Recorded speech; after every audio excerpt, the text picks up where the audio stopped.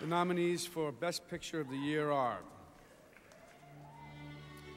Forrest Gump, Wendy Feinerman, Steve Tisch, Steve Starkey, my eyes, producers. Four Weddings and a Funeral, Duncan Kenworthy, producer. Pulp Fiction, Lawrence Bender, producer. Quiz Show, Robert Redford, Michael Jacobs, Julian Cranen, Michael Nozick, producers. The Shawshank Redemption, Nicky Marvin, producer.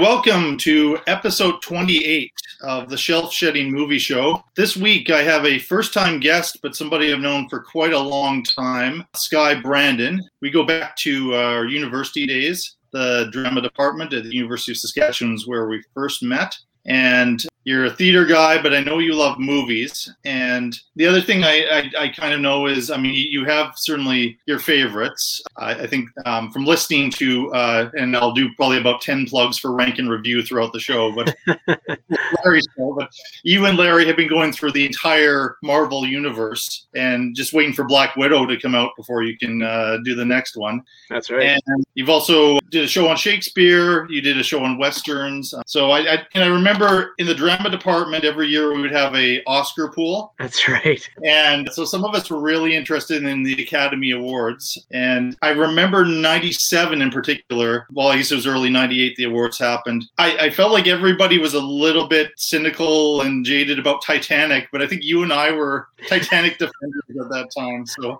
that's right.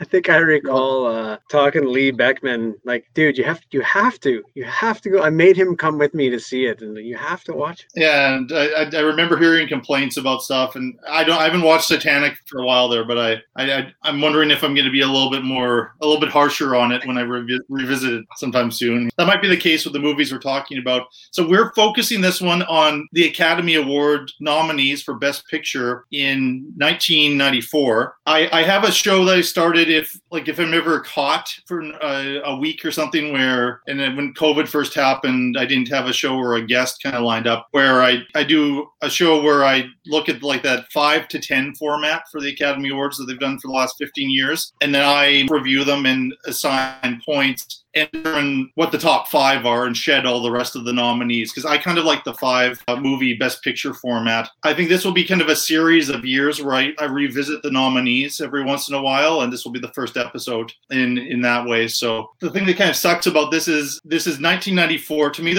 I became a huge movie geek in the 90s, and there were 3 years, 1991, 1994, and 1999. There were lots of other good years that decade, I think, for movies, but those were years that were just extraordinary. So you could have actually had 10 nominees and you would still be snubbing some films. So I like all of the movies that we're going to be talking about. So the idea of losing one of them at the end is going to be painful, and so that'll be interesting. But 94 was an interesting year. There was just one good movie after another. I think we could probably come up with another 5 films. I mean, that was a year of Hoop Dreams, the great documentary, Red, White, and Blue trilogy, Krzysztof Kieslowski's. Paul Newman was in Nobody's Fool. I'm a defender of Natural Born Killers, Oliver Stone's movie. There was a lot of really cool stuff that year. That was a year Clerks came out of nowhere towards the end of the year. Very important independent filmmakers came out of that year. So these were the 5 nominees, and I like all of them, but I also liked a ton of movies that year. So I don't know how you felt about that particular year and how you feel right now about the Academy Awards in general. Well, that year in particular, I think we kind of landed on this one too, because it's, you bandy back and forth on social media from time to time. I'm not on it as often as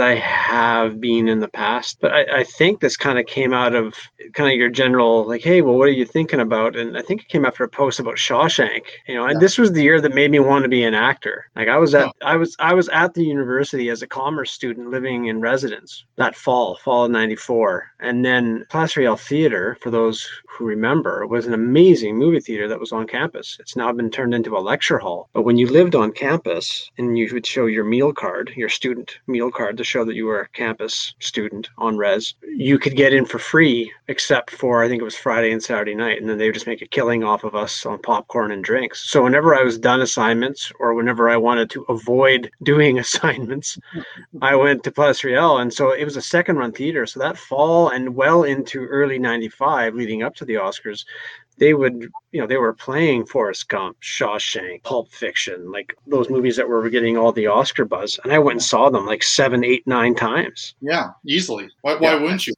Yeah. And so by the end of that year, I'm like, I think I want to be an actor. And then I eventually switched and got into the drama department, even though I had never done drama in high school. And so it was kind of cool picking this year because of that switch for me personally. So it was really nice to revisit some of these films. I didn't know that it was that year. So that's kind of cool that we're talking about that, because for those who don't know, like, Sky is an accomplished actor, and say some nice things about you there, but and you're always a very modest guy about this stuff. I had the privilege in a very small way in the drama department to act with you a little bit, and so now since the last several years you've been in Stratford and you've been able to work with all these extraordinary people, and you've come back here and brought some of what you learned Stratford and your time in London back to Saskatoon, which has been awesome. But it's just, to me, that's just a remarkable thing. And my path into being interested in theater and drama and being a drama teacher came from the movies. I might credit 1991 a little bit more than 94, but 94 I was so committed to movies, and then the independent movement seemed to become mainstream. I was like, movies can be even better than I thought when I was discovering important movies in 1991. So yeah, it was just a really amazing year. Yeah, so the movies that were nominated for Best Picture that year: Forrest Gump, Four Weddings and a Funeral, Quiz Show, Pulp Fiction, and The Shawshank Redemption. And I think we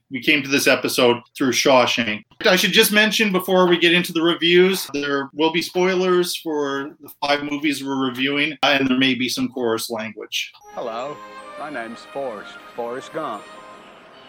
Would you like a chocolate? Oh, thank you. It's funny what a young man recollects. You're the same as everybody else. You are no different. Your boy's different. Are you stupid or something? Mama says stupid as stupid does. I'm Jenny. I'm Forrest Gump. She was my most special friend. My only friend. We was together all the time. We was like peas and carrots, Jenny and I.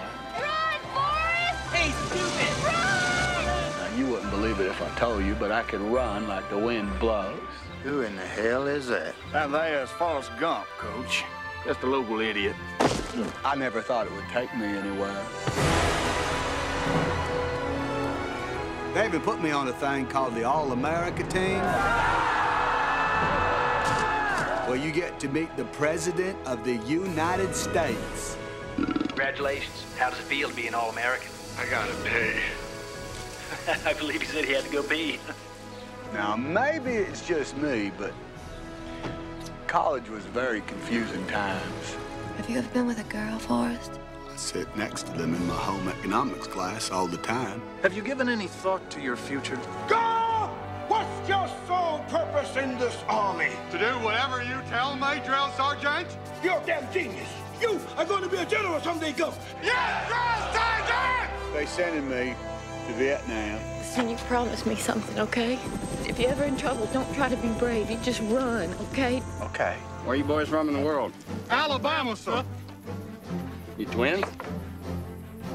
No, we are not relations, sir. For some reason, what I was doing seemed to make sense to people. Forget about me and get yourself out! Been awarded the Medal of Honor. How come? Now, my mama's always telling me how miracles happen every day. Some people don't think so. Jenny! But they do. You can come home with me at my house in Greenbow. I'll take care of you. Why are you so good to me? You're my girl. Paramount Pictures presents Tom Hanks. I'm not a smart man, but I know what love is.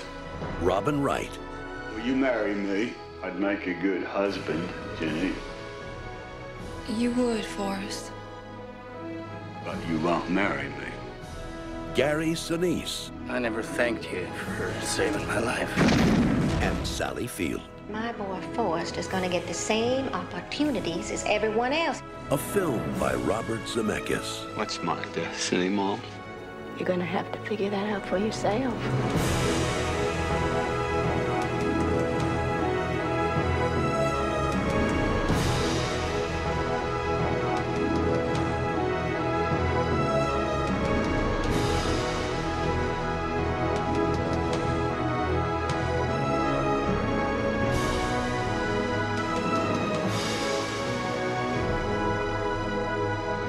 The world will never seem the same once you've seen it through the eyes of Forrest Gump. My mom always said life was like a box of chocolates. You never know what you're gonna get.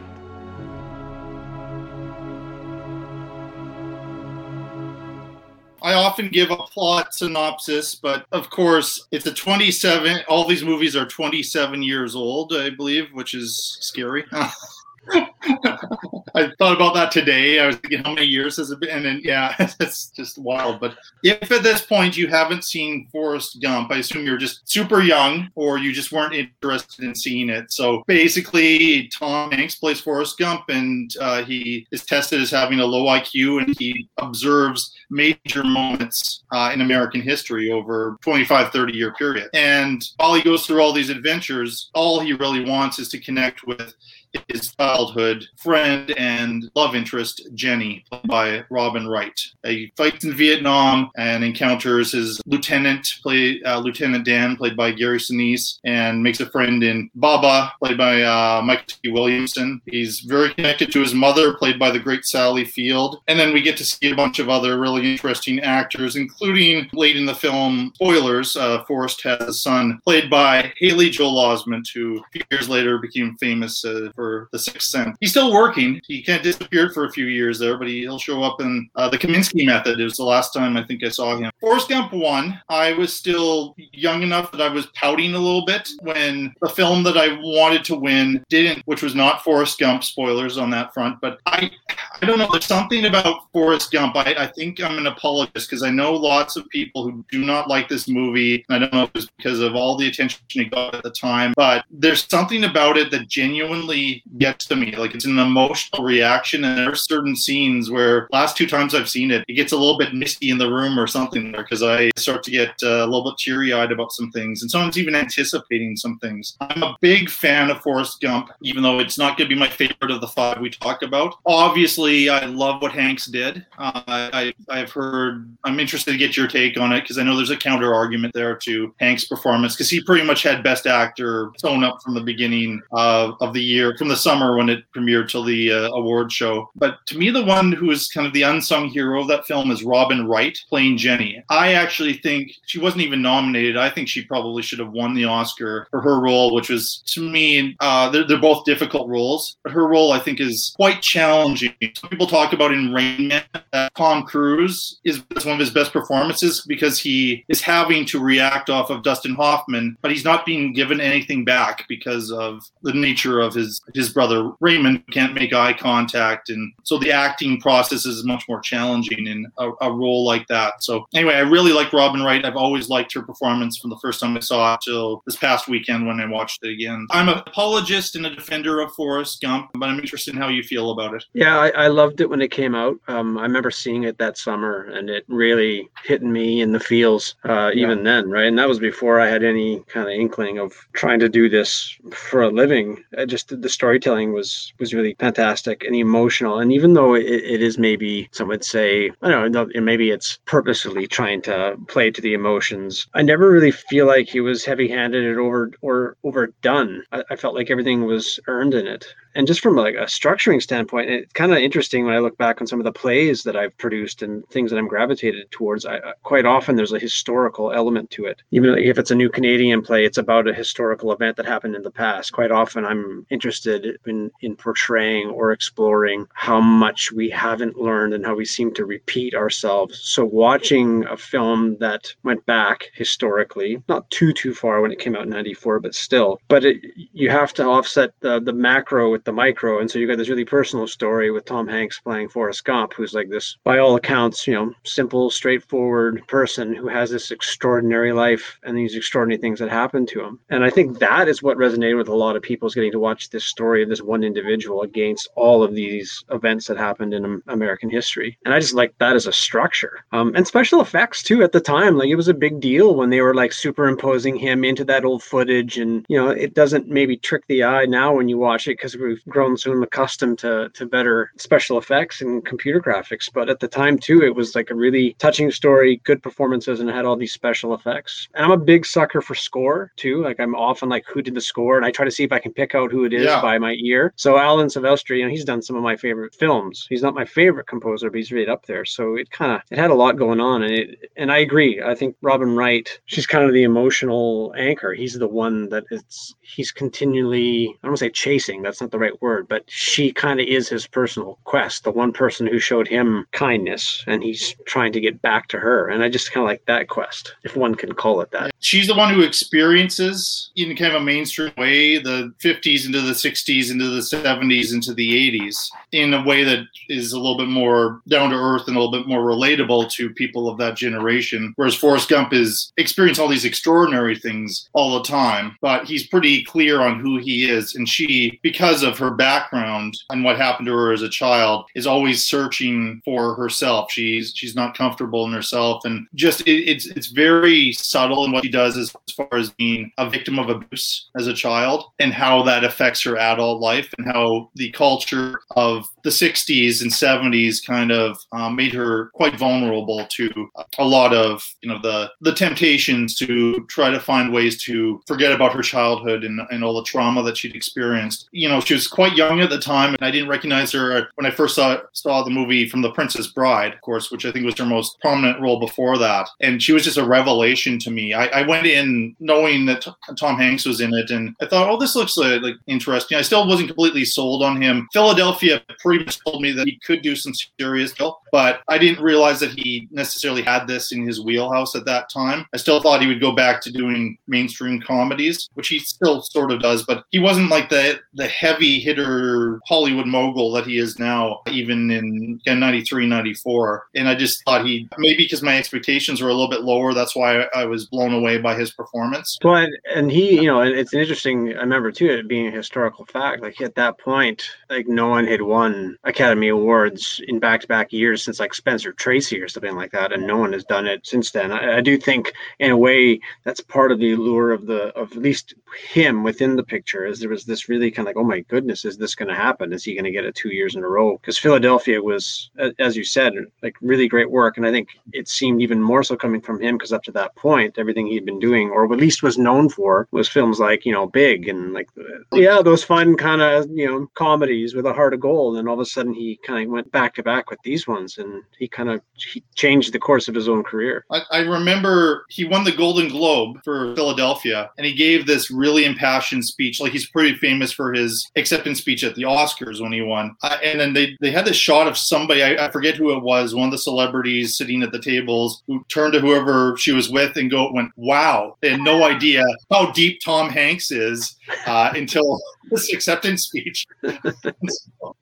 So it was almost like they thought, oh, this is maybe lightning in a bottle or something. And then basically 6 months later, he gives another Academy Award worthy performance. Some people debate that a little bit. I'll be the devil's advocate. And some people said this again. I keep mentioning Rain Man because I think there is a parallel. And I remember some reviewers arguing this, that in Rain Man for Hoffman and in Forrest Gump for Tom Hanks, they're able to, like, once they reach this note, then they can play the note through the film, and it's quite effective, but it doesn't have as much range as, say, some of the other actors we're going to talk about in some of the other films, and those who were arguing for somebody else to win the Oscar other than Hanks. There were some prominent, like Gene Siskel said that he would have voted for Tom Hanks and gave many good reasons. His favorite scene in Hanks's performance is also my favorite scene, so I think I kind of spoiled this one already, but again, 27-year-old movie here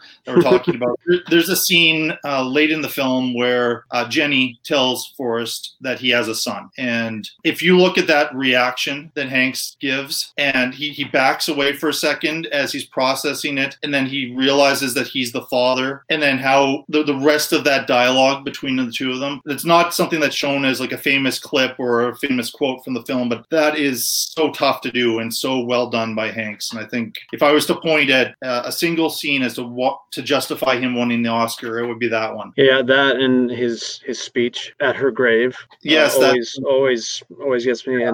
And just while it's fresh in my head too, to double back ever so briefly with Robin Wright, I think her scene is my favorite one in the whole movie, is when she returns to the house and starts throwing the rocks. Like, it's a scene without dialogue, and she starts throwing rocks at her old childhood home, and that still for me is kind of the most powerful moment in the whole movie.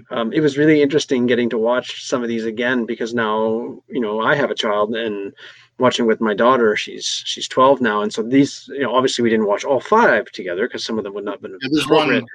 One in particular I'm thinking of that maybe exactly. That's kind of like the only one she didn't watch with me or rewatch.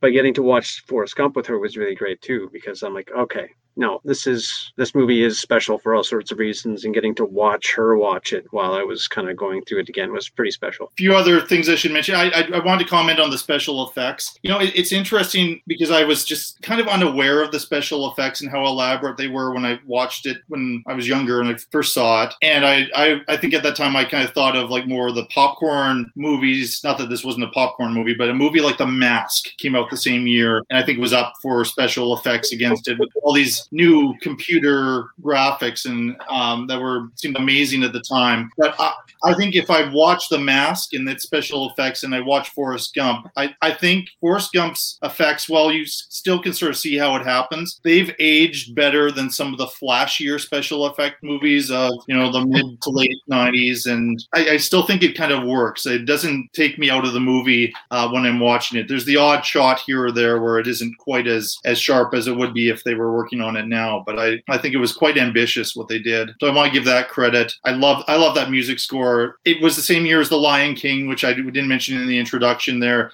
It lost for music score to The Lion King, and it kind of makes sense. I mean, in an average year, either one of those scores would be a career achievement, and Hans Zimmer won for The Lion King, and it'd be tough to choose one between those two. So Gary Sinise we haven't talked about yet. He did get an Oscar nomination for Best Supporting Actor. To this day, the only time he's been nominated. What do you think about him playing Lieutenant Dan? It was certainly the film that put him on my personal map, and then you start digging and researching performers that you admire and whose work, and you realize, oh, he's a theater guy. Like, he's Steppenwolf, Chicago. A lot of his interests in terms of playwrights, whether, Sam Shepard, and he did obviously another very famous pairings with John Malkovich, who I also admired when I was in university. And so getting to dig up footage of them doing True West, and they did Of Mice and Men. And so, Forrest Gump really opened my eyes to who Sinise was, and then made me certainly follow what he was doing, everything after that. And he's good. He's really good in it. He is. I think I was, because I've been so distracted, not distracted, but I've always seemed to focus on Hanks and Wright. And I think I was so shocked that Wright wasn't getting as much awards attention that when Sinise got in, I kind of thought, well, it is actually quite a challenging role. It's quite subtle too, but I was less focused on, well, he got in, why didn't she get in? Because, he's a big part of the movie, but he's part of a certain fraction of the movie. Whereas Jenny's presence, even when she's not on screen, is important from pretty much the moment that Forrest as a little boy gets onto that bus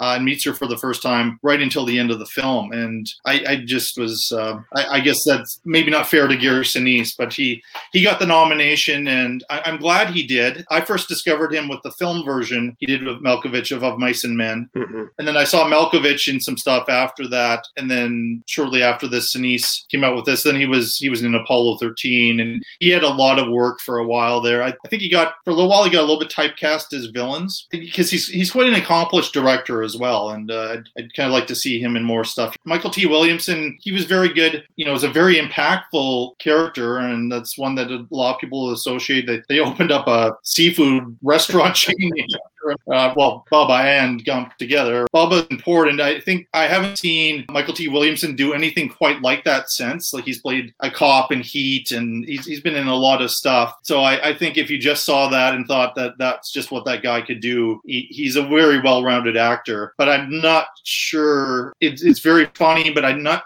except it does have a bit of a serious payoff for sure than the Vietnam section of the film, but I don't know if it's quite as strong as the other three leads. I don't know. Maybe I'm being a little bit unfair to Bubba. No, I think for him, just in that, that's more about, just screen time, I think, right? Because he gets introduced, and as again, like the relationship casts a long shadow long after he passes away in the war, which is kind of, I think, it's important in terms of how it affects Forrest and how Forrest lives the rest of his life. But in terms of him as an actor, I think that's part of the reason why is he's actually not in it all that long. And if there are examples of people getting lots of great press for 7 minutes or 8 minutes of screen time, but in this case, I think it's comes in, he does the job, he does it well, and then it's at the first third of the movie, and so we don't see him anymore. Yeah. Where with Gary Sinise, playing Lieutenant Dan, we get him coming back throughout the rest of the journey. Yeah, I think everybody's good. Sally Field is well within her range to play Forrest's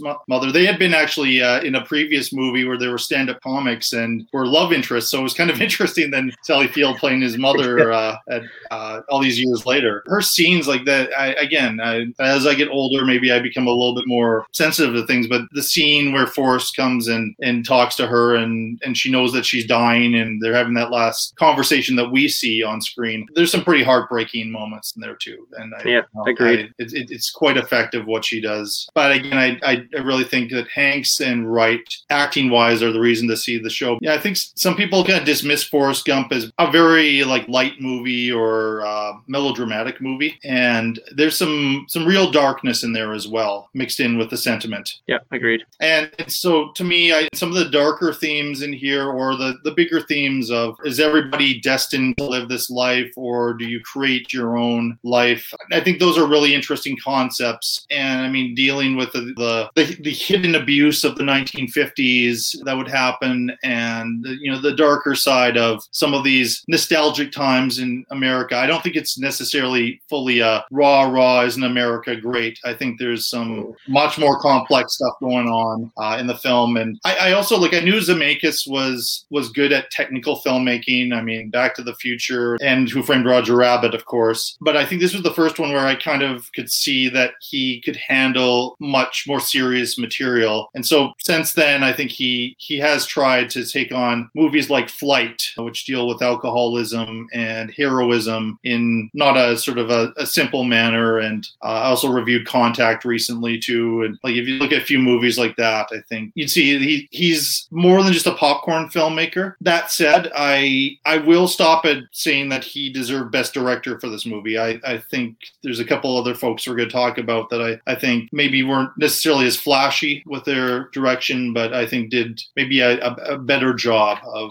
as far as an argument for a Best Director Oscar. But again, it was the year of Forrest Gump in many ways, and at that time it's changed a little bit the last few years with how they do the voting, but it used to be pretty much Best Director and Best Picture together were a lock, and I think that's kind of what happened here. Yeah, I think in his case too, I think it's just a theory of mine. It's kind of similar, like with the momentum that kind of went with Tom Hanks's performance.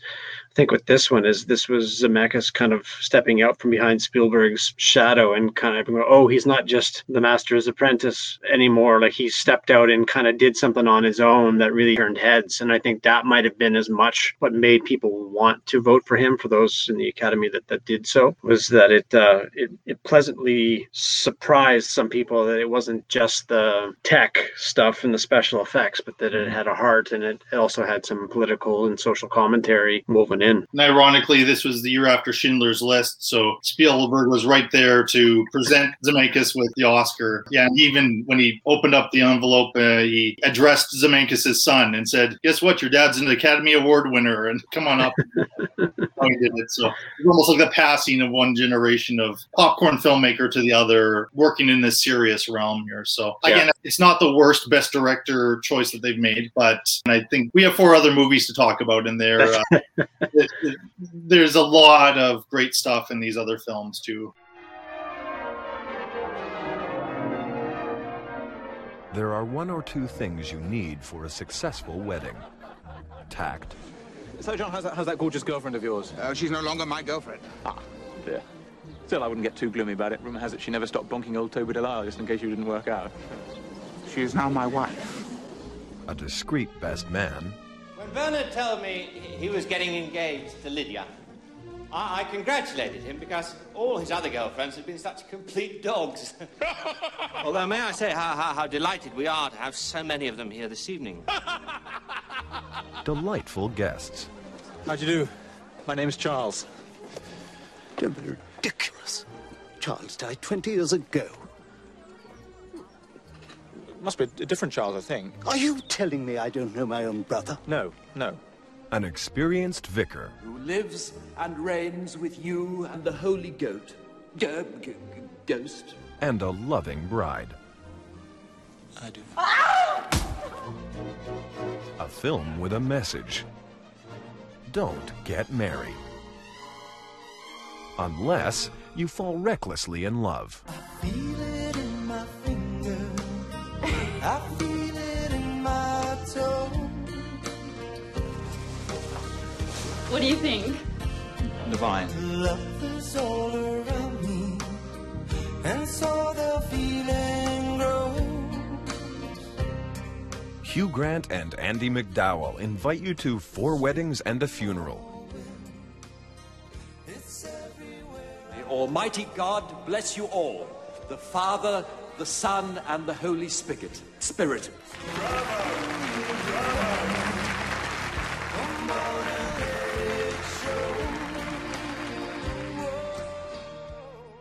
Early in 1994, I want to say it was kind of in the spring, kind of this little British film came out of nowhere and became a huge box office success. And that momentum carried through into the award season. And that's 4 Weddings and a Funeral. And it introduced the world. He had been in a few other movies before that, but he'd been kind of flirting with leading man potential. But it introduced the world to Hugh Grant. Andie MacDowell was the token American in the film. She was very well established at this time. And essentially, it's about a bachelor who pretty much thinks he's never going to get married, who encounters this American woman who he gradually starts to fall in love with over the course of 4 Weddings and a Funeral. It's written by Richard Curtis, who I'm a fan of. If you're a fan of Mr. Bean, I think you're a fan of Richard Curtis, as well as Rowan Atkinson, who appears in the film. And it was directed by Mike Newell. Interesting career he's had. This was kind of a big movie for him, and he directed Donnie Brasco after this. I thought he was on his way to kind of a little bit more of being part of like a David Fincher type of club or something like that. But, I would say 4 Weddings is his most famous film as a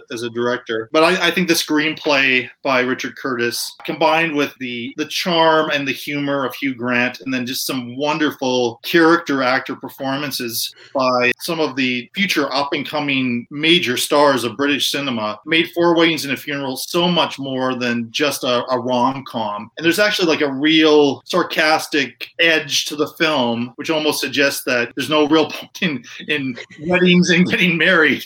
Is almost the theme of the movie. Curtis himself said that, he got so sick and tired of going to weddings every weekend that's where the idea for this movie came from. And he took out all of his resentment towards these events out in this screenplay. So I love it. I find it hilarious. I was wondering if revisiting it after a few years, if I would see a little bit of the creaks and moans. Maybe there's a few in there, but I'm a big fan of 4 Weddings and a Funeral. I think it was a surprise Best Picture nominee, but yet I wasn't surprised when the nominations came out that year. It seemed to make sense. There seemed to be such a momentum for this film because it was like the little British movie that could. Holly Graham certainly wasn't the monster that Miramax was at the time. I guess they had enough of a solid Oscar campaign to get in there with 4 Weddings. So I'm a fan. I might have a few criticisms along the way here, but what do you think about 4 Weddings and a Funeral? I'm glad that we, by doing this particular year that I rewatched it, because there were some bits I'm like, I don't remember this scene. Like, I don't think I have, it's not had the rewatch factor that I have with all the other ones. Yeah. In part because I think, I didn't see it that year it came out. I didn't see it until shortly after when it came out on video.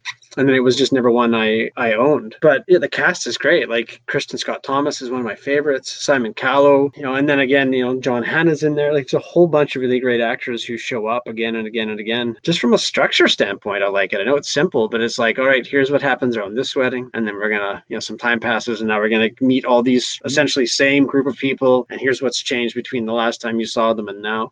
Repetition, because Hugh Grant, he's late for all of these things, and they play up on that throughout. And there's some really great, serious, dramatic hits in here. I mean, not just in the funeral moment. There's some disappointments. As close as you are to comedy, you're close to tragedy. You mentioned John Hannah, and that speech he gives in the funeral scene, and the poem is just unbelievable. And I remember that got repeated. I was still in high school when the movie came out. I remember like a lot of people at my school were quite moved by that scene and would look up the poem, and even the music, the soundtrack, which got a lot of airtime. Yeah, I think it's kind of a bit of a gem of a film, and I'm not sure as many people have watched this. There are 2 of the 5 that I think haven't gotten as much of a legacy, I guess. Yeah, and I don't know if we've had too many kind of copycats or repeat movies like this that it feels like just one of them, but it was almost like a pioneer in this regard. Yeah.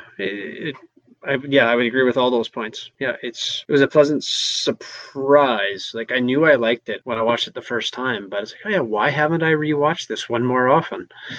And maybe it just didn't have the same kind of push as some of the other ones. And maybe I'd feel differently had I, if this one was playing on a loop at the Place Royale Theater and I'd gone to see it as many times as I did some of the other ones. But it was good. It was really good to watch it again. And you can pick it up and watch it at any point, I think. Like it doesn't feel like, apart from the way it looks in terms of the film quality over time, you could probably do this movie in any decade since, right? And I think there might actually be a remake of it being made.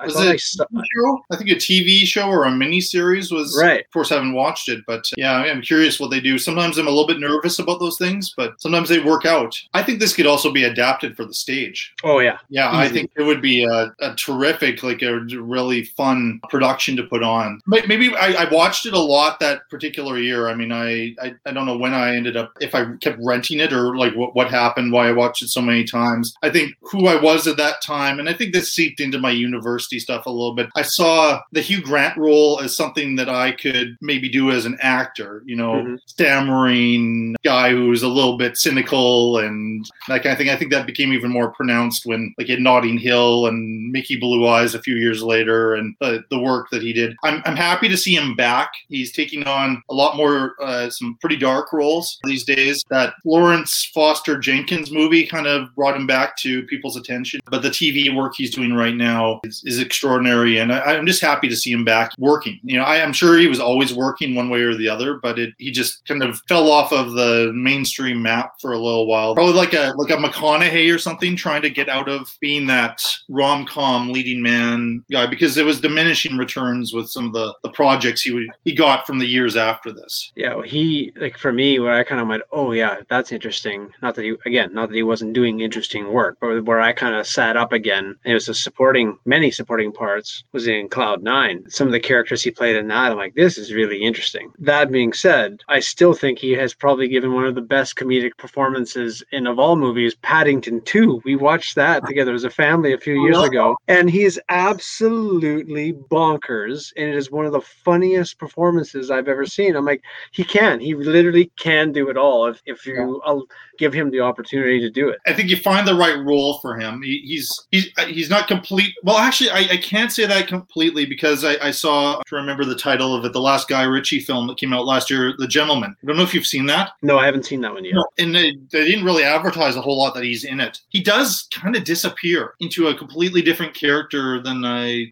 thought he could handle. But I think every other time I see him, you're pretty aware that this is Hugh Grant playing this character, and that's maybe he got compared early in his career to Cary Grant in that regard. But I really get excited. I'll see anything that he's in, even if it's bad. I mean, I saw that. What was that one where they were in the witness relocation program program with Sarah Jessica Parker. Right. Yeah, it was dirt dumb, but I was just happy to see a Hugh Grant movie. So I guess I'm maybe a blind fan of his, and I was kind of cheer for him a bit. Yeah. Well, not to pivot too much too, but quite often, and it has problematic moments too, but we often will watch Love Actually during the holidays as one of our go-to films. And again, it's like, yeah, that's probably the best casting they did in trying to find a British Prime Minister who people could get behind and like. I just wanted to mention Rowan Atkinson. Some people only think he can do Mr. Bean.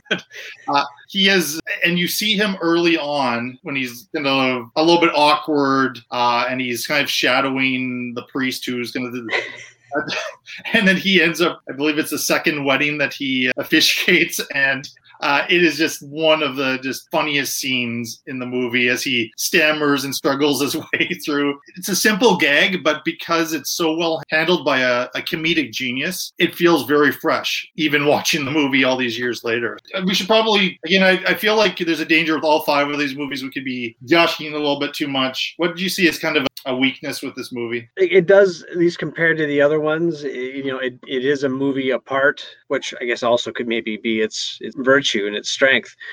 As well as it was acted, there is the scene, Kristen Scott Thomas, her character, Fiona, there's kind of the admission that the person that she's loved all along is Hugh Grant. And that was kind of the one time where I went like, this scene, hey? And it had nothing to do with the way they did it. And that kind of unrequited love can be a powerful story hook because, we've probably all been there at some stage in your life or another where, you like the person and they just don't like you the same way back. But I just kind of was in a movie that kind of felt like it was doing some refreshing takes on relationships and things like that. That was kind of the part where I kind of made me step out for a second. And I felt like, did we need that? I think that whole third wedding is maybe, for some reason, the weakest section of the film for me. I like the first 2 weddings, and the funeral is obviously very well handled in that mix of comedy and tragedy. And then the last one's kind of the payoff to the film for sure. Yeah, that section has had some issues. I guess there are a couple bits that I think it was maybe auto-correcting when I was a kid because I was such a fan of the movie that I wanted everybody to love everything about it. Watching Andie MacDowell this time, she just seemed a little bit uncomfortable or stiff in her performance. Some of her line delivery, I'm not quite sure why that is. Yeah, and it's not about me not liking her as a performer. I like her in tons of movies, and I love her in Groundhog Day.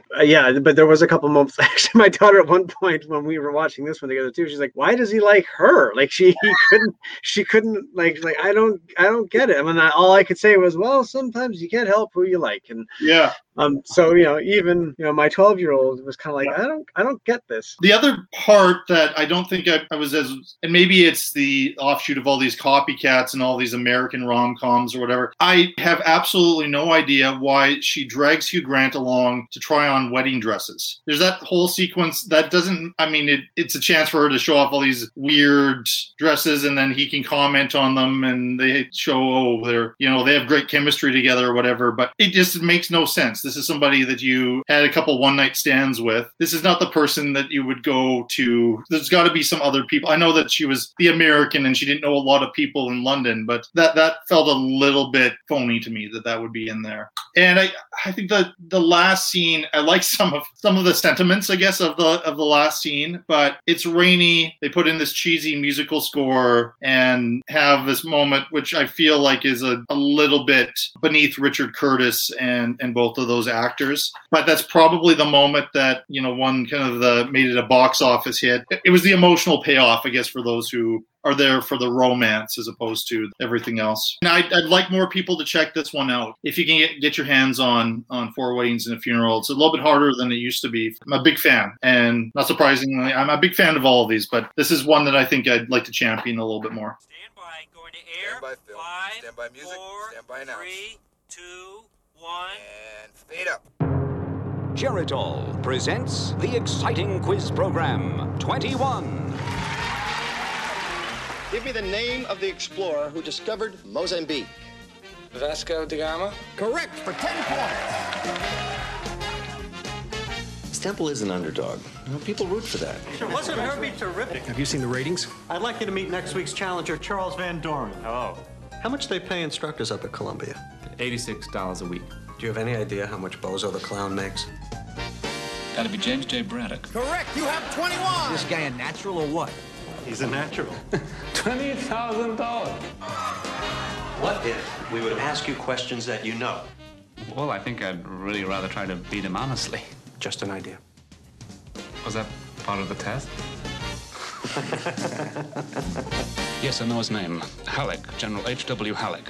You have 21. I'm constantly amazed at the facts these guys have at their fingertips. It's been 9 weeks now. And you've won how much? $93,000. Sir, I smell something. That little box in your living room is plugged into something crooked. You lose when I tell you to lose. Now I'm supposed to take a dive? You know, you got these crackpots coming out of the woodwork. You don't have a shred of concrete evidence. Young man, I am the president of the National Broadcasting Company. I have you. And why are you the one that's sweating? Let him out, boys. Charles Van Doren hails from one of the most prominent intellectual families in this country. Dick's on a witch hunt. He thinks 21 is rigged. Is it?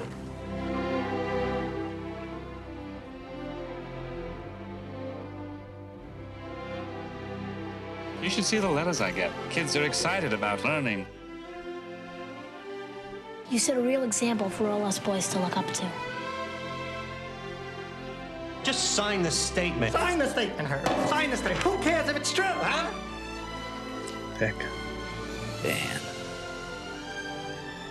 If someone offered you all this money, would you do it? No. And I would. Professor, I'm sorry. I'm going to have to ask for your answer.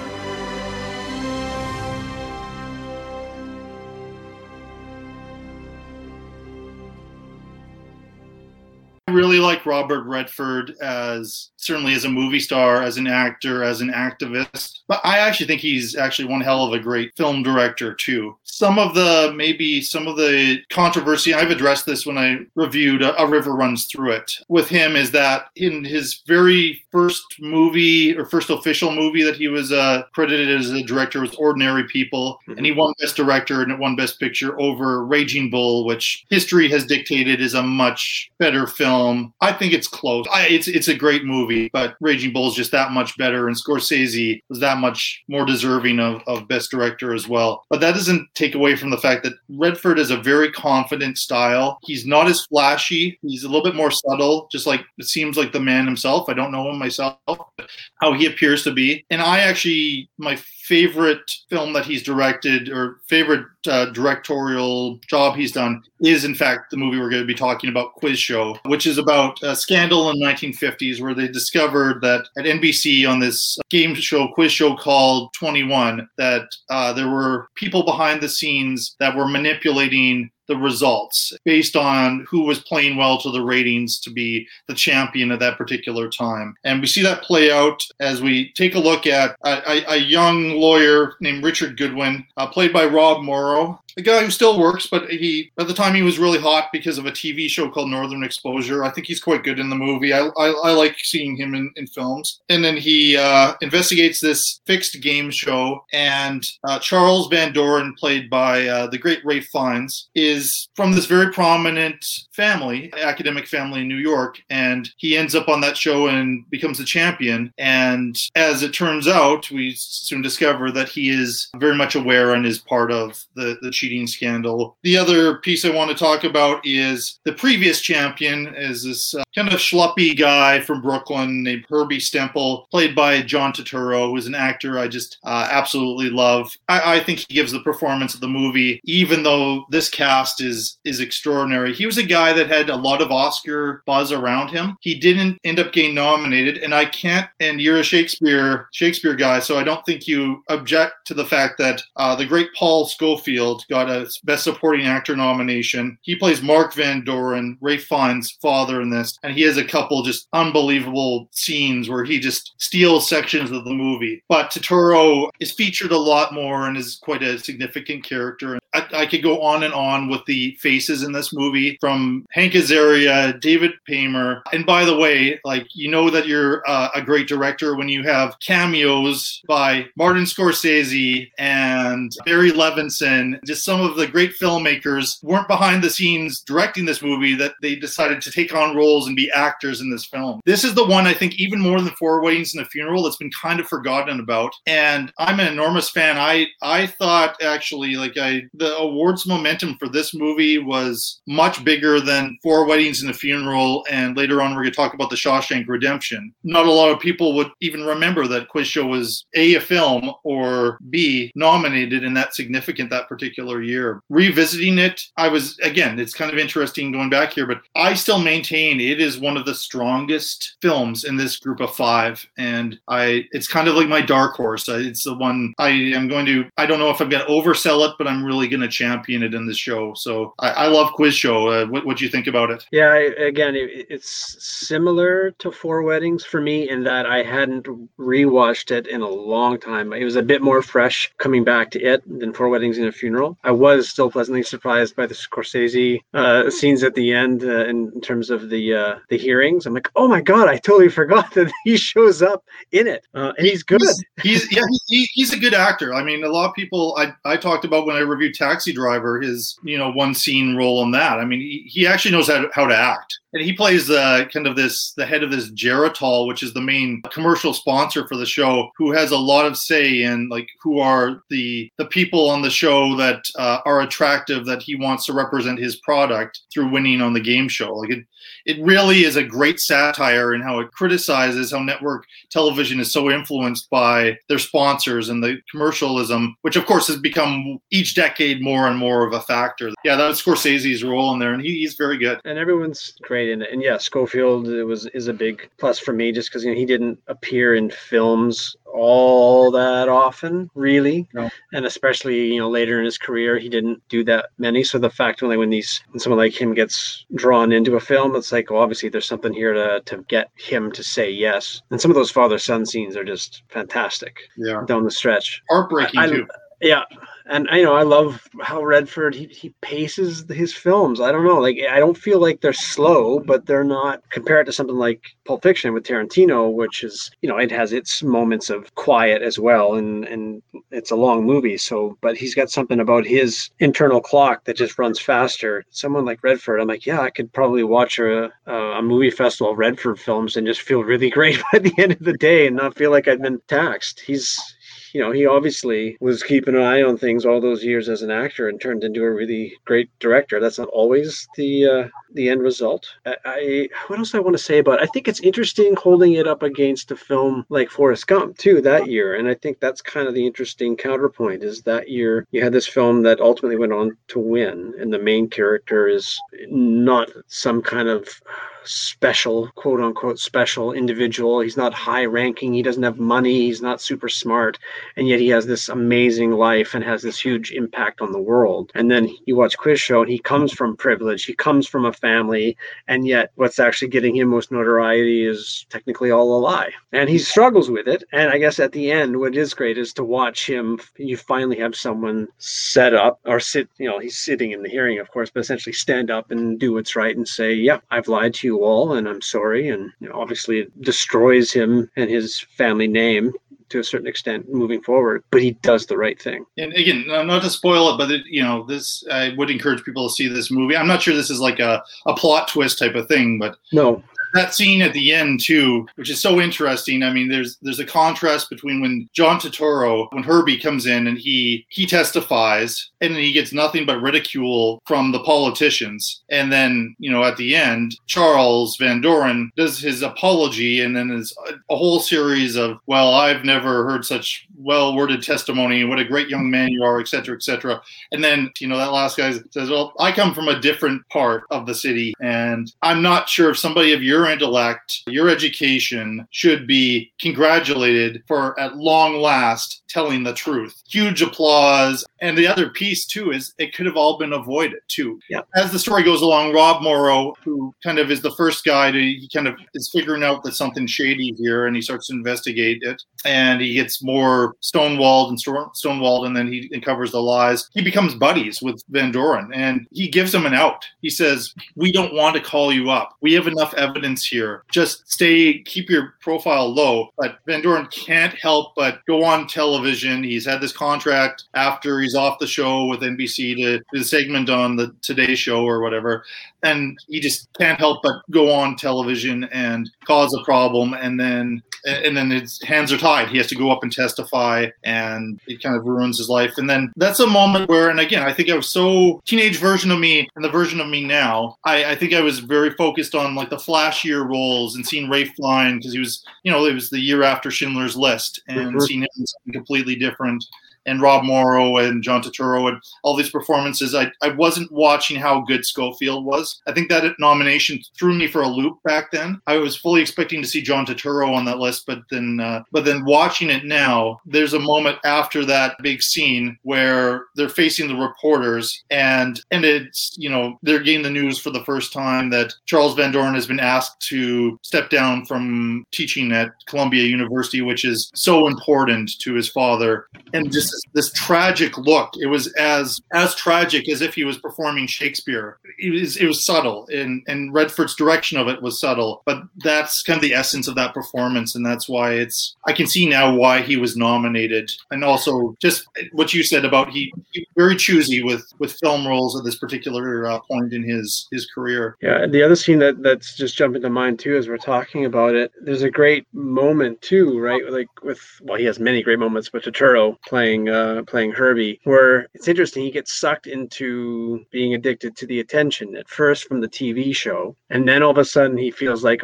he's winning some people over with his testimony, and he kind of gets again drawn in and addicted to the attention and gets off track, and it does not, again, someone who thinks it's going to turn out a certain way for him, and he gets the rug pulled out from under him. Yeah. And the scene I love is when he's talking with his wife, when he finally admits to her that is like, well, she's like, so this whole time you were getting the answers too. There's a scene with Rob Morrow where Rob was saying, "Oh, come on, it's all been proven," or whatever. Like, how could you possibly know? And then he says, "Because I got the answers and I can testify." And you see his wife's reaction. I think she actually leaves. Doesn't she leave? He turns back and she's left. And Turturro, like he's such a good actor. Like he's a bit more of a chameleon. I mean, think of Jesus in The Big Lebowski. Yeah.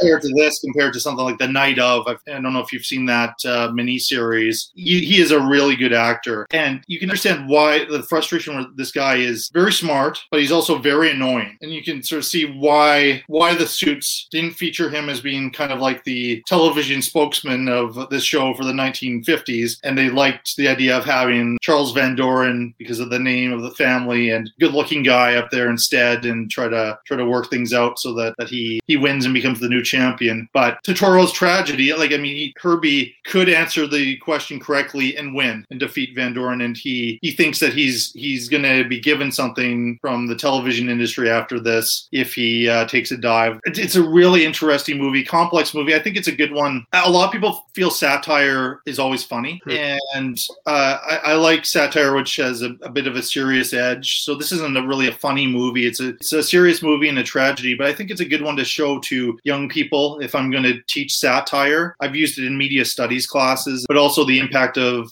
commercialism on television and how powerful a medium television is and was at that particular time. So big ideas handled by just an absolute professional directors. I think I was kind of hoping that Quiz Show, it was going to be more than just a nominated film, that there were a few areas where I think you could have justified giving it at least one Oscar. Big fan. Anything else you want to say about Quiz Show? No, I'm good to move on to the next. Encourage people to check it out, seek it out. It's well worth your time.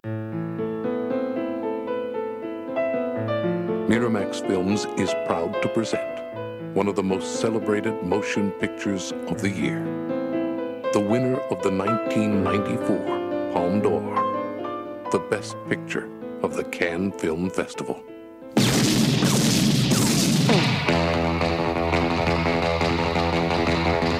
Come on, let's get in character. so interested in Big Man's wife? Well, he's going out of town, Florida, and he asked me if I'd take care of her while he's gone. Take care of her? No, man. Just show her a good time, make sure she don't get lonely. Girl. You see, this is a moral test of oneself. I do believe Marcellus, my husband, your boss, told you to take me out and do whatever I wanted. I love you so much, can't count on Whether or not you can maintain loyalty. Night of the fight, you may feel a slight sting. Pride only hurts, it never helps. In the fifth, your ass goes down. I have to say, you play with matches, you get burned. We should have shotguns for this kind of deal. We're in a lot of danger, aren't we? I'm prepared to scour the earth for that movie. Oh, I'm sorry. Did I break your concentration? Get down, get down. You got a corpse in a car, minus the head in the garage. Take me to it.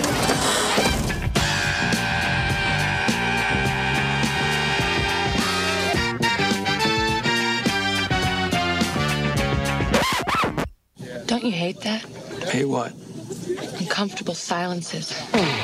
John Travolta, Samuel L. Jackson, Uma Thurman, Harvey Keitel, Tim Roth, Amanda Plummer, Maria de Medeiros, Bing Rames, Eric Stoltz, Rosanna Arquette, Christopher Walken, and Bruce Willis. Looking at something, friend? Ain't my friend Plucker. Die, you mother!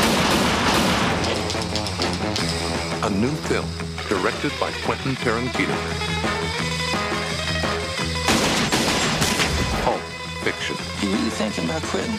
Most definitely. What you gonna do then? Basically, I'm just gonna walk the earth. What you mean walk the earth? You know, like Kane in Kung Fu.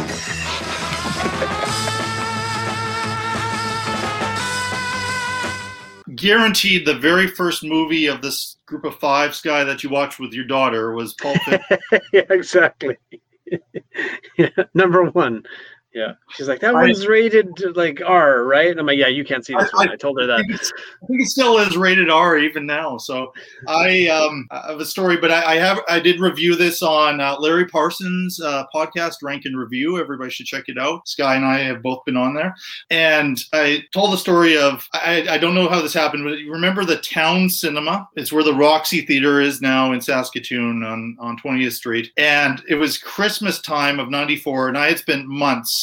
Since the summer, I would hear nothing but Pulp Fiction is the movie of the year. Of course, we had this rating system restricted, no one under 18 admitted. So I couldn't get in even with a parent. But over the holidays, for some reason, my uncle and my dad decided they would take me to this and we would attempt to go in there. And without a problem, for some reason, You're a pretty tall dude. I was a young looking guy. I looked like I was 10 years old probably at that time, but no question asked. Three of us were able to walk in and I legitimately got to see Pulp Fiction. The second time I saw it was at the Paradise Theater, which is long since gone, where they would have, 3 movies for one price. Maybe that's why they went under, I guess. But I used to love going there, where I lied a little bit, or kind of snuck into that one for the second time. So I'll admit that sin right now. I later worked in a movie theater, so where I was catching people doing stuff like that. But anyway, I got to see this thing that I had been waiting to see forever. And, really 3 months at that age felt like forever to me. And it blew my mind that a screenplay could be that surprising and that good. And when we get late in the film, everybody kind of knows now that Tarantino makes movies out of sequence and things are all connected together. I was just like, oh, that we're in the same restaurant as the very first scene. Oh, I forgot about that scene at the beginning, but Tim Roth was in it and Amanda Plummer, and so that was important. Now I get why it's important, and now I get the whole thing of what's happening. And it just blew my mind that the movie could be that good and that surprising. It was violent, lots of F words. That's still the case, I think. Maybe the violence now, because I've had students who are movie fans, and then I talk about Pulp Fiction. Sometimes I get a little bit sad because then they'll see it and they'll, well, what's the big deal with that? Because there have been so many copycats, and the violence now doesn't seem to have as much impact, I guess, as it did back in '94. But people have known for years, I think it's the best screenplay ever written. It's one of my favorite movies of all time. So I'll be gushing about this movie through this whole thing. So it's probably best that I mention what I think is the one weakness, and then I'll hopefully get some perspective from you on this one. I think some things in there are dated, are very exclusive to 1994. I think kids watching that movie now, kids or young adults, are like, why is John Travolta making a big deal of a $5 milkshake? That doesn't seem that expensive now. But in 94, that seemed absolutely ridiculous. And so all the jokes about you put bourbon in it or whatever, all of that to me was just so brilliant in 94. But now that's a pretty good deal for a milkshake. $5? Yeah, sure. And just the looks, the hair and that kind of thing, I guess is a little bit dated. But it's a movie that's a lot of fun. 3 stories in one, but all kind of interconnected. Vincent Vega and Mrs. Marcellus Wallace, which is about John Travolta, who's this goofy henchman who takes out the boss's wife, and everything goes wrong on this date. Then The Gold Watch, which is about Bruce Willis, who has had this history where his grandfather and his father in various wars had to hide this gold watch up their ass, and he's a boxer who gets in bad with the mob, and his gold watch gets left behind by his girlfriend, and he's then on a quest to get that, which leads to some of the weirdest and most unexpected moments in the film. And then the Bonnie situation, which is again about Vincent Vega, John Travolta, and Jules Winfield, the great Samuel L. Jackson, who do a job, and then Travolta, spoilers, but one of the funniest I've ever seen, accidentally they have a tragedy where somebody gets killed out in the open in the middle of the freeway in Los Angeles, and they have to solve this problem. And again, that leads to all of these great moments with some of the most original and wonderful characters, all very well played. I'm gushing, so give me some perspective, Sky. What do you think of both? Yeah, no, it's still one of my very favorite films, too. I had seen fairly recently before this, so probably around, I don't know, maybe a year-ish. Not when it came out, but Reservoir Dogs. It was like New Year's Eve. I was at a party with some friends, and it kind of died down, and there was like 4 of us left. And I was like, oh, hey, have you seen this film? And I was like, no, I had never heard of it. And so we watched Reservoir Dogs, and I was like, holy crap.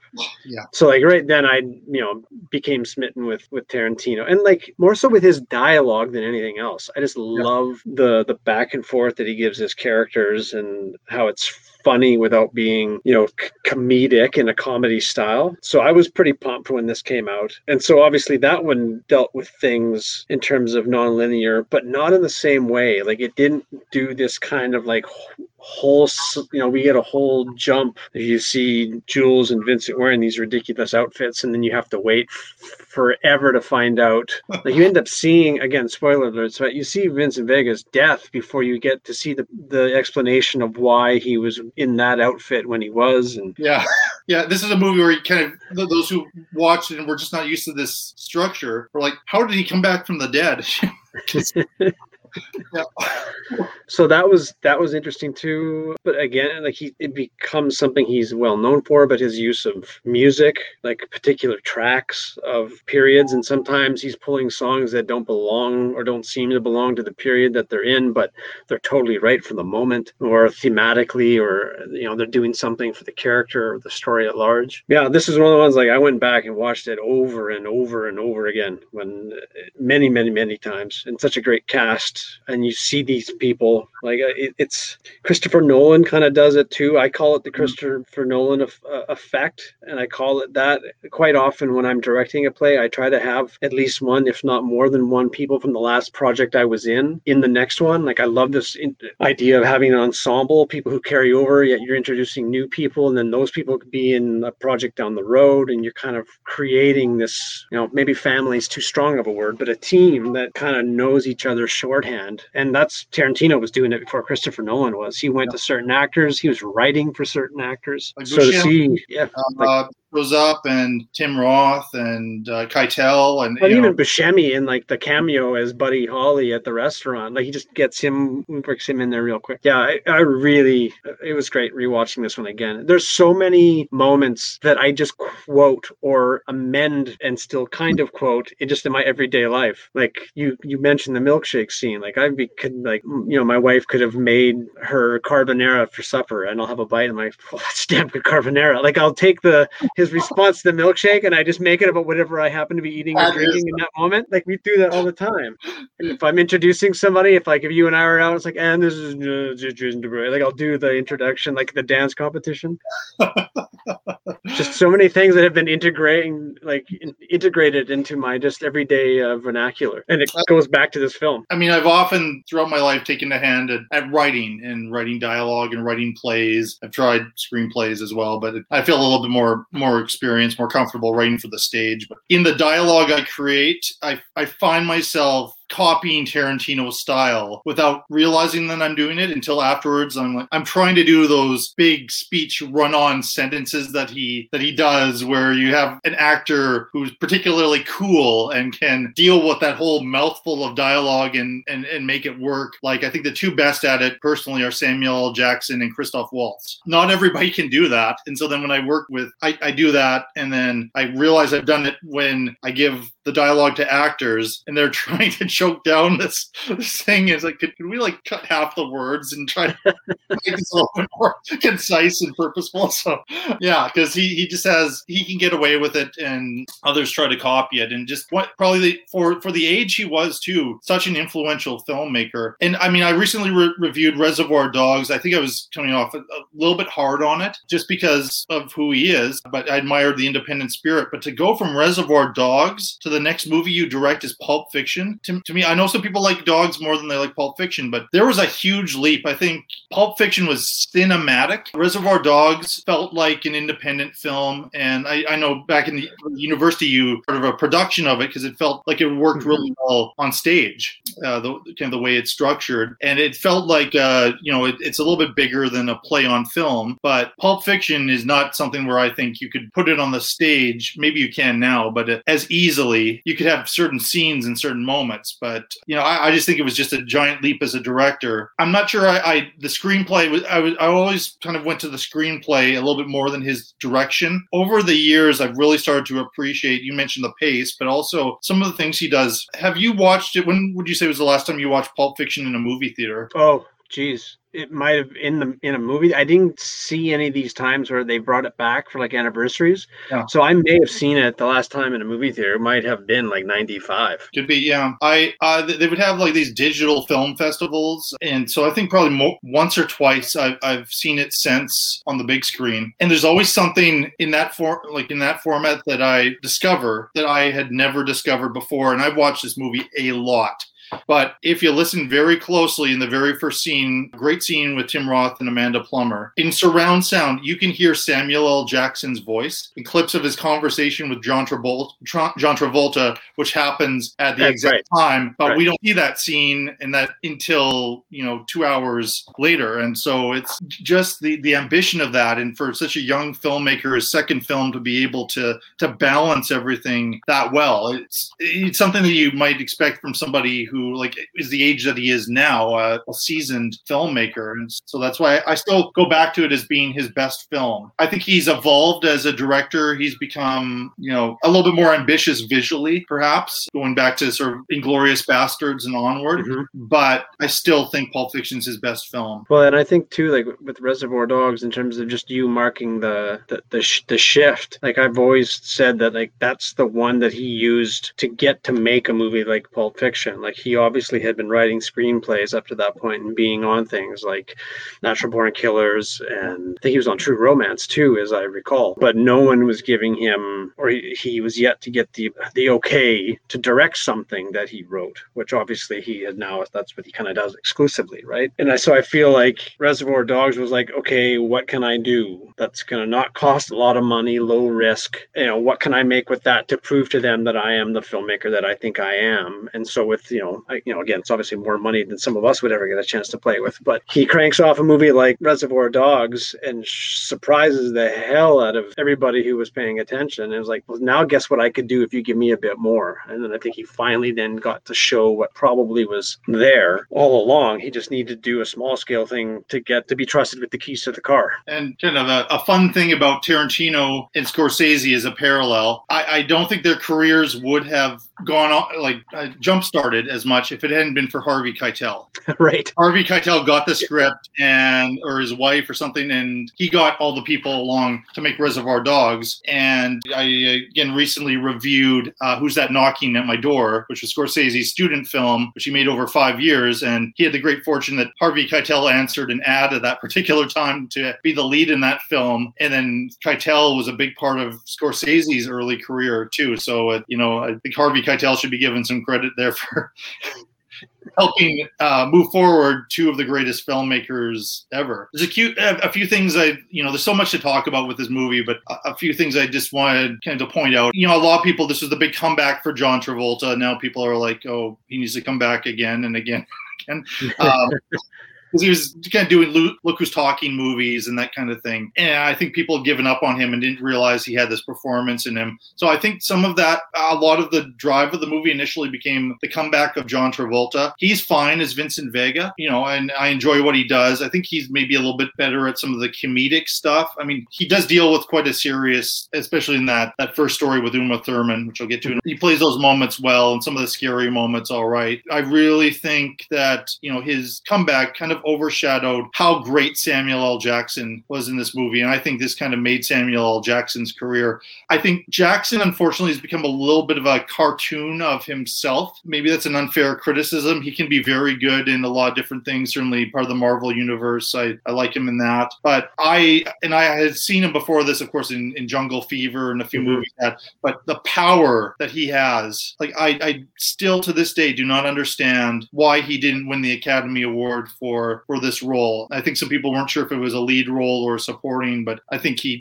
deserved it. As much as I reviewed Ed Wood, and a movie I didn't mention that was part of this amazing year, Ed Wood was great, and Martin Landau was a great performance from him, but Jackson was just so good, and he's always a highlight for this movie. I never get tired of seeing his performance. I still think it's his best work, and he's been great in a lot of things. Yeah, like he kind of became for Tarantino what De Niro and then later DiCaprio kind of became for Scorsese. And maybe he doesn't, although Tarantino kind of does more ensemble films, so I can't really think of anything. I guess maybe Hateful Eight, but there's nothing that really jumps out as Samuel L. Jackson being like the main lead character in a Tarantino film. He's always important in the Tarantino films, but that might be more about how Tarantino writes his stories compared to someone having like a lead like Scorsese likes to do. I think there's an argument that he is kind of the second in Jackie Brown. I mean, he is he has a lot of screen time. Pam Grier is quite obviously the main lead in that film. And I think you're right. In Hateful Eight, even though it's an ensemble film, I think Jackson's the lead in that film too. But yeah, I mean, he's one of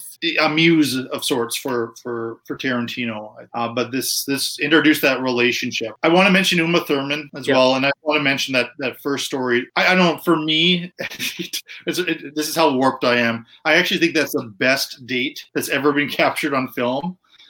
Yet it's ridiculous, coked up, heroin-induced date between these two, essentially these junkies who have this awkward that leads into quite interesting conversation and then leads into this, spoilers, but just near tragic event where Mia Wallace, the boss's wife, after everything has gone as perfect as it can be, to the point that Travolta's really worried that he's going to try to sleep with the boss's wife and that would basically be the end of his life. While that's going on, she finds some heroin, thinks it's coke, and leads to one of the most graphic OD scenes, I think, in film. And then from there, like, the story takes such a different turn as being this kind of humorous. I hate to use the word cute in this movie. There's nothing really cute about Pulp Fiction in any way, shape, or form.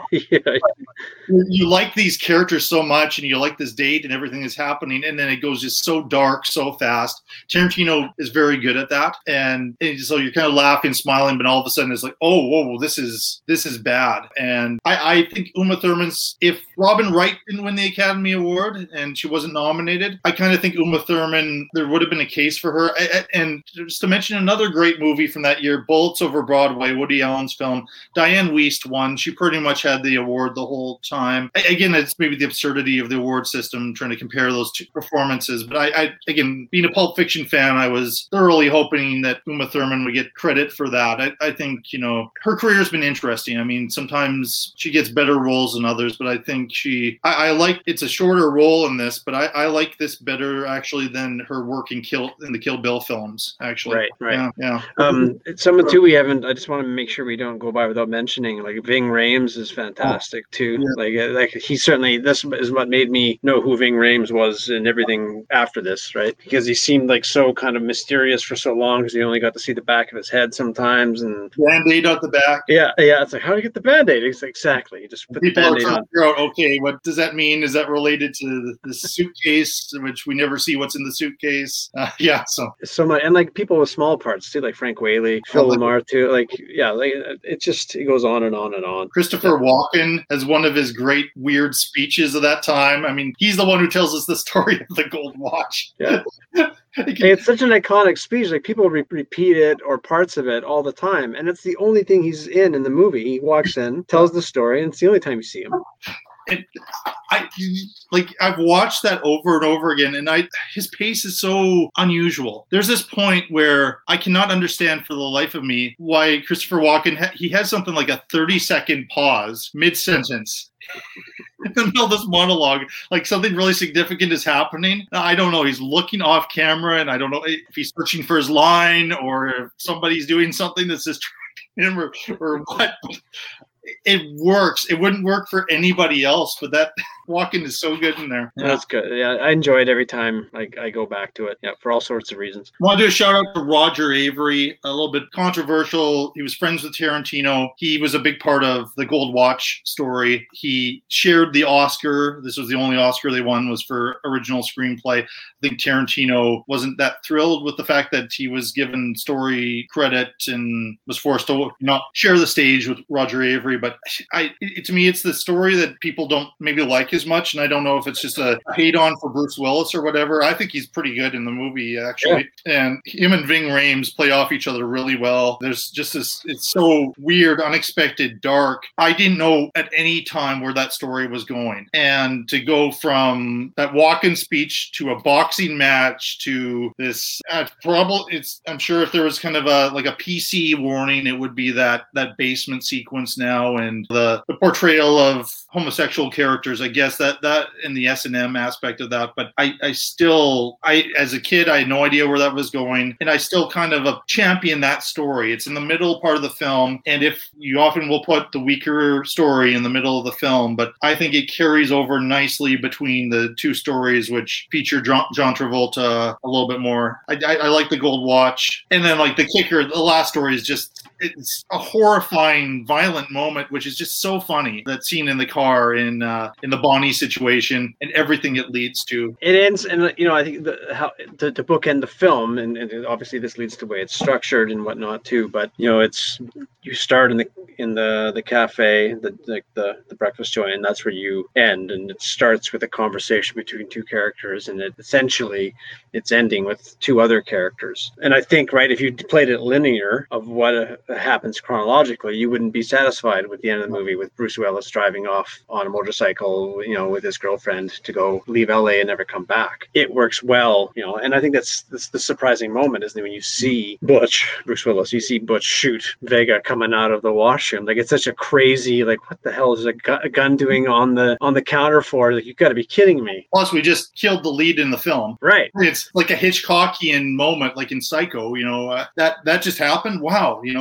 Yeah. Which then also, like, for me, as a fan, it kind of didn't really hit me until like a few viewings. But then you see that conversation between Vincent and Jules in the cafe, and you as an audience member know what's going to happen to Vincent in a very short time, in just a matter of like a day or a couple of days. That's the payoff too, is you get to see, well, Jules is planning to walk away, and what's going to happen to his partner / friend.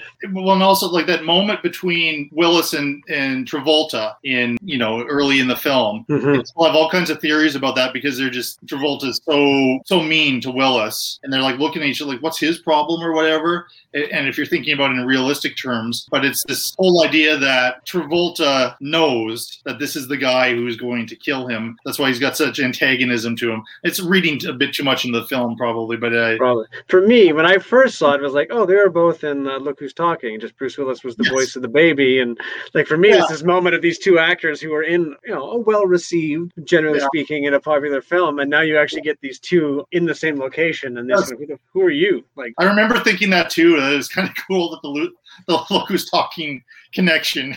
This movie, yeah.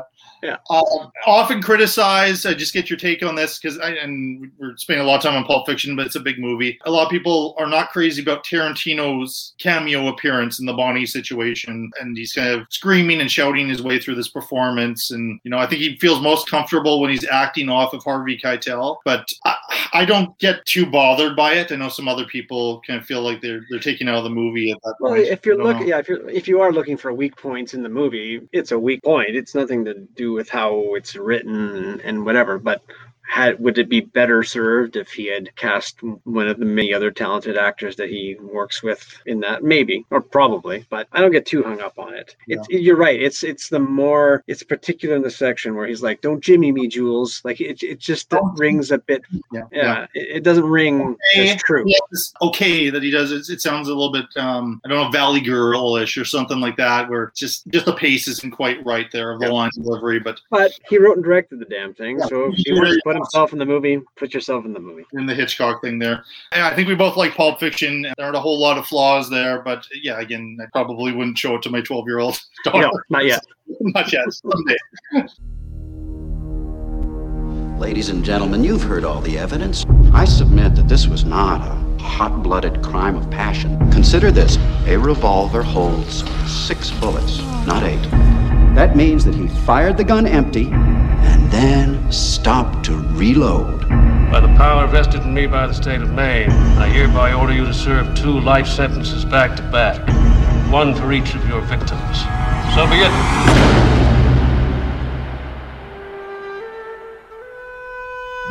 They send you here for life? That's exactly what they take. I believe in 2 things. Discipline. Help me, Dad! And the Bible.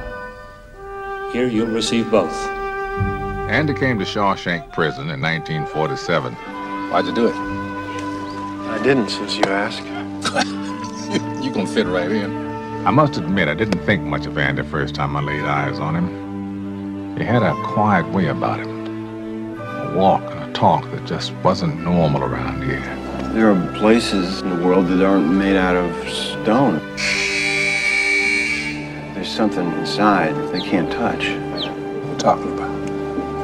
Hope. Let me tell you something, my friend. Hope is a dangerous thing. Damn it, Dufresne, you're putting me behind! Hope can drive a man insane.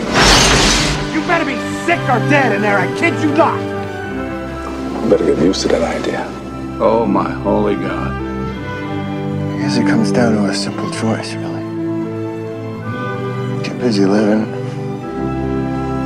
or get busy dying. Get busy living, or get busy dying. That's damn right.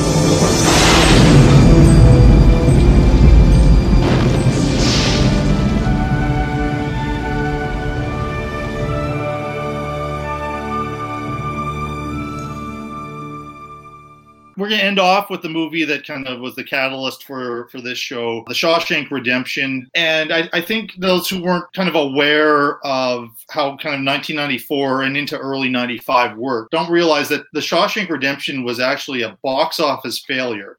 I think there were some critics out there that liked it. Certainly people were paid some attention to Morgan Freeman and Tim Robbins, but it was a movie that was a little bit kind of, it had this great advertising campaign. I remember at the same time as Quiz Show, and I was like, like, this is going to be the greatest movie season ever. I can't wait to see that movie and that movie. But then Quiz Show got a lot of that attention for the rest of the year, and Shawshank kind of disappeared until at that time they would re-release movies because you couldn't instantly get movies. You even had to wait 6 months before it to come out on VHS to rent. It was re-released in 95, and the Academy, much to their credit, they were the ones who championed it.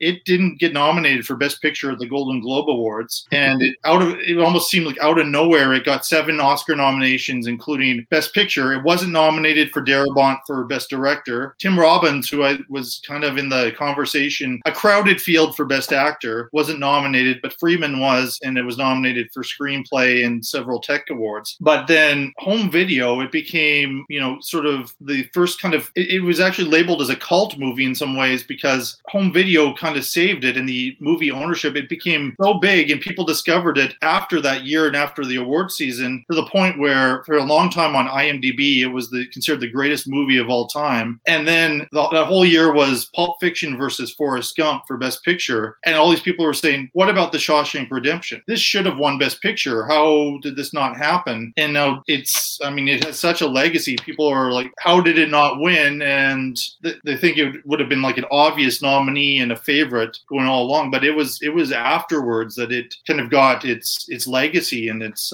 prominence. It's about Tim Robbins, who ends up in prison for killing his wife. He claims he's innocent.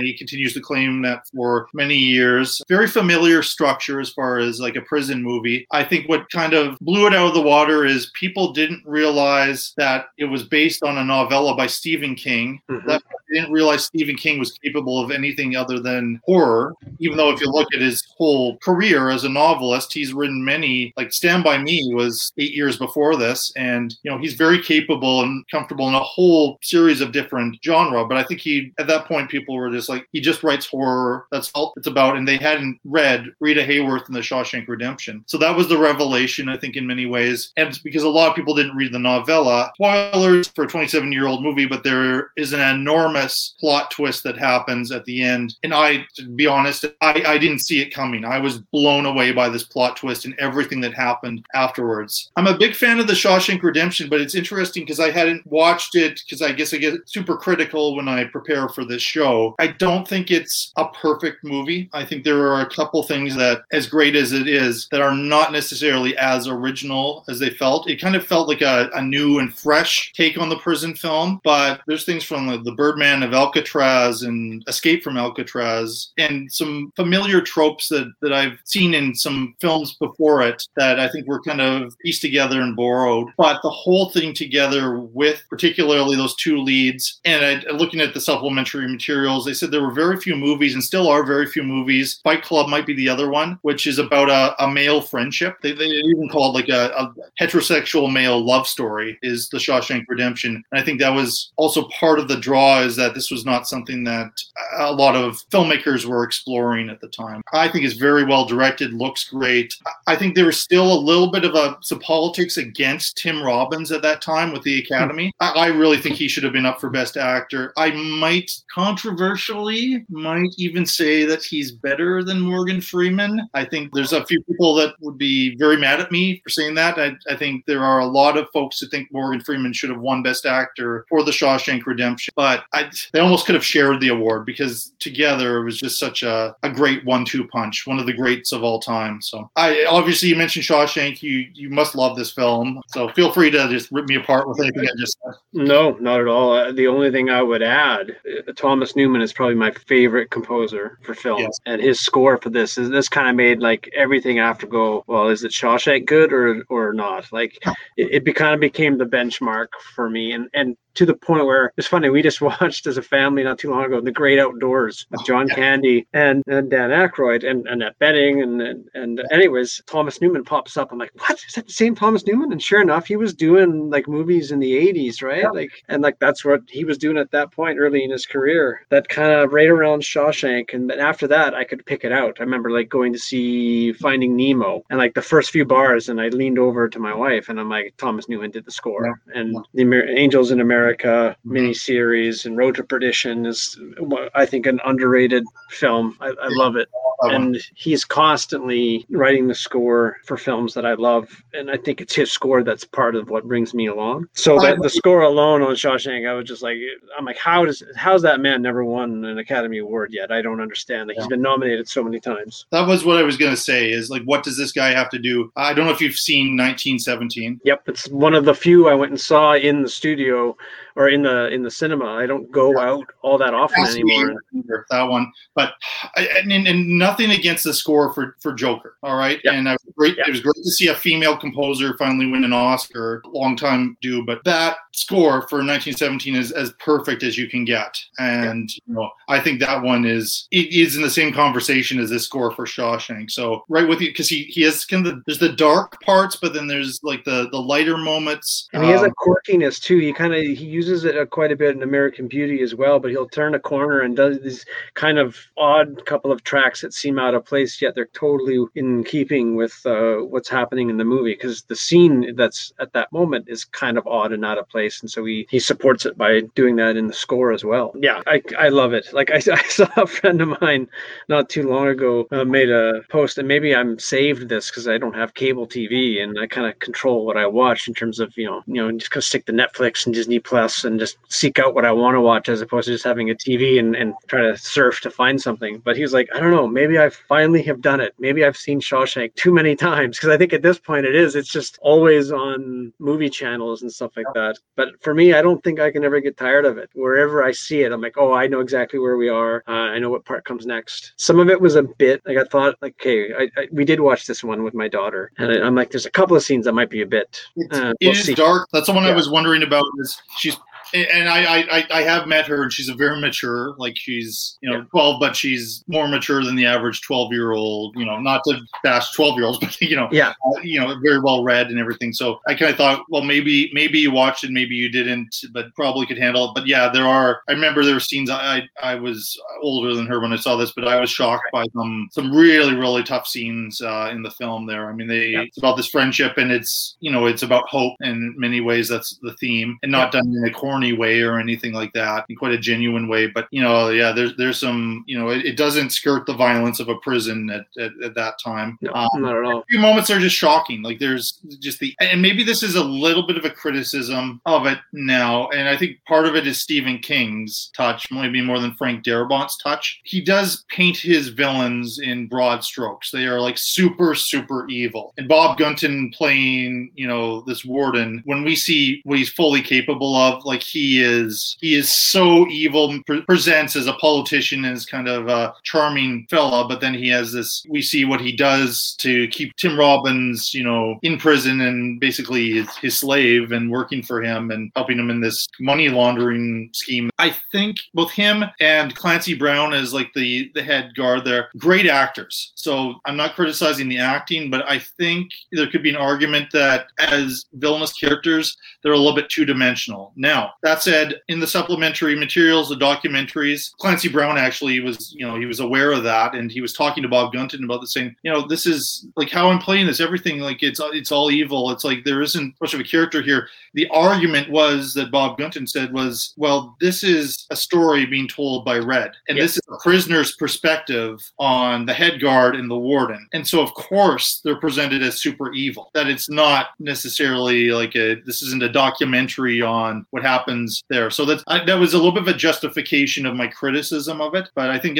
this time watching it, I was just a little bit more aware of that. But it didn't bother me back in the day, I guess, when I saw that. No, it didn't bother me, and nor did it then. And when I rewatched it, I guess those are exactly the kind of questions you need to ask if you're playing those characters, like what's coming across here. But I still feel, although he's a hard head guard, he does win him over in terms of not getting thrown off the roof. Like not until the moment that they shoot the one guy who comes along and can prove Andy Dufresne's story, that I kind of feel like, oh, here we go, point of no return. You kind of sense something bad's going to happen. It's not like that's not a shock, but what they do specifically. And for me, it just, Yeah, I always felt like it was an illustration of the hypocrisy of people in positions of power who claim a certain belief system, in his case, religion, and yet he's doing some of the most horrible things in but I never felt like he was twisting the evil mustache while he did it, right? I felt like he was playing what his character wanted, and then once that becomes threatened, then he doubles down. He's a little bit like a used Bible. He's trying to Christianize all the prisoners, but he's doing this through committing any number of sins. Stephen King hates hypocrites and bullies. I want to mention Jill Bellows plays Tommy, who is kind of this young guy who's illiterate, who Tim Robbins mentors and gets him his GED, and is the one who kind of discovers that Andy Dufresne isn't just another one of these people claiming that he's innocent when he isn't. He's very good. William Statler's always a presence. He plays Haywood. He's good. He's just one of the gang though. They have all of these faces that work well for the film. I do want to mention like James Whitmore as Brooks. Almost the heart and soul of the film, I think. And he's just this man who, I think what happens to him prompts so much of what Tim Robbins does, Andy Dufresne, because he sees what can become of somebody who gets too used to being in prison and doesn't have that hope of getting out. And he also sees in Morgan Freeman as Red that he's moving in that direction because he just keeps being rejected and rejected every time he goes up in front of the parole board. I like all those scenes. Like, that's so well acted by Freeman. This was the movie that established Morgan Freeman as like the greatest voiceover narration of all time. I get a little bit sick of it sometimes. Like he did some voiceover work for that War of the Worlds remake that Spielberg did. I didn't think that was that necessary and charming enough for Visa commercials and that kind of thing. But it's lost the impact that it had with Shawshank and even say $1 Million Baby because it's been done so much. It's like Samuel L. Jackson with the shouting and screaming characters that he does. It starts to become a little bit more of a caricature of itself. But back in '94. We weren't seeing it as much, so it was just absolute brilliant. And in many ways, it's a more subtle performance than Robbins. But we're following, we're hearing Morgan Freeman tell the story, but we're following Andy Dufresne's story. And I like both of them, and I really could have seen an argument for both of them being up for Best Actor, as well as Hugh Grant for Four Weddings and a Funeral. And like, there's any number that category was crowded. They could have had 10 people up for Best Actor, and I don't think they would have missed a beat because those who weren't in a nominated Best Picture film were Paul Newman for Nobody's Fool and Madness of King George, and it was a really, really good list that year. Yeah, and you said it earlier before too, and I think it is kind of the important thing about it is it is a film about a friendship. Like I remember I think it was Siskel that said it when it was first reviewed. He's like, Shawshank Redemption is a prison movie in the same way like One Flew Over the Cuckoo's Nest is about an institution. You know what I mean? Like that's the setting. It's not actually what it's about. And I think that's kind of what won people. It's like, oh wow, it's about these two men who kind of took time to warm to each other, and then they become fast friends, and they become each other's reason to get out. Especially in Red's case, right? But you're right. There's a great turn where like once you do find out that Andy Dufresne has gotten out, then it's that great reveal of like, okay, well, how did he do it? Yeah. And then all of a sudden, it does kind of an exciting turn in the narration. I think the other thing that's amazing about it, and this speaks to me how great a writer but also a director Frank Darabont is, once we get out of the prison, you feel as much relief as the characters do. You feel like you've been in prison. I'm going to talk about the big reveal. So again, 27-year-old movie, but if you have not seen The Shawshank Redemption, you've already kind of revealed that Andy finds a way to get out of the prison. And I don't know why this time. It's probably because I was just looking to be super critical. I buy everything. My question is, how did Andy know that there was going to be a thunderstorm that night so that he could time, all of that, like the banging on the pipes, get out at the same time as the thunder is striking there? Like, to me, that felt looking at it this time and being super critical. I've never asked this question before, but a little bit convenient and maybe. Well, for me, I always felt like he made the decision to go that night based on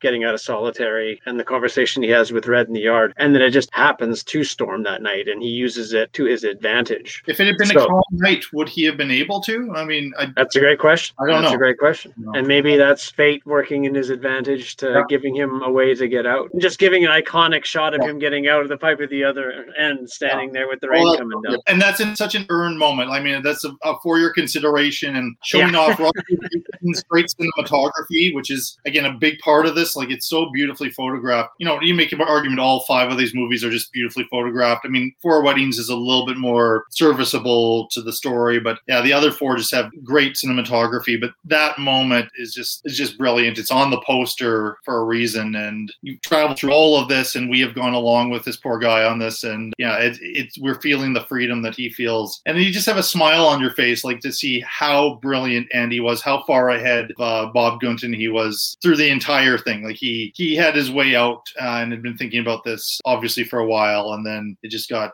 to be too much. Another scene which played in a lot of award shows was when he locks the office and he plays that beautiful music, and everybody in the prison stops and watches. I mean, I think, again, in lesser hands that could come across as very cheesy, but it's just a beautiful scene, and the music is perfect for it. And so I understand why this is a classic, but I just wanted to explain that for some reason, I mean, like a lot of great movies, like 2001 is one, there's all these classic movies that initially just didn't get enough attention, and it was after the fact that they became classics. And so that was kind of the award story. Like, Shawshank was a nominated film, but not an Oscar-winning film, and I think, you know, it would probably do quite well if they had the award show again today. So yeah, I agree, and might even have beat the legendary Forrest Gump.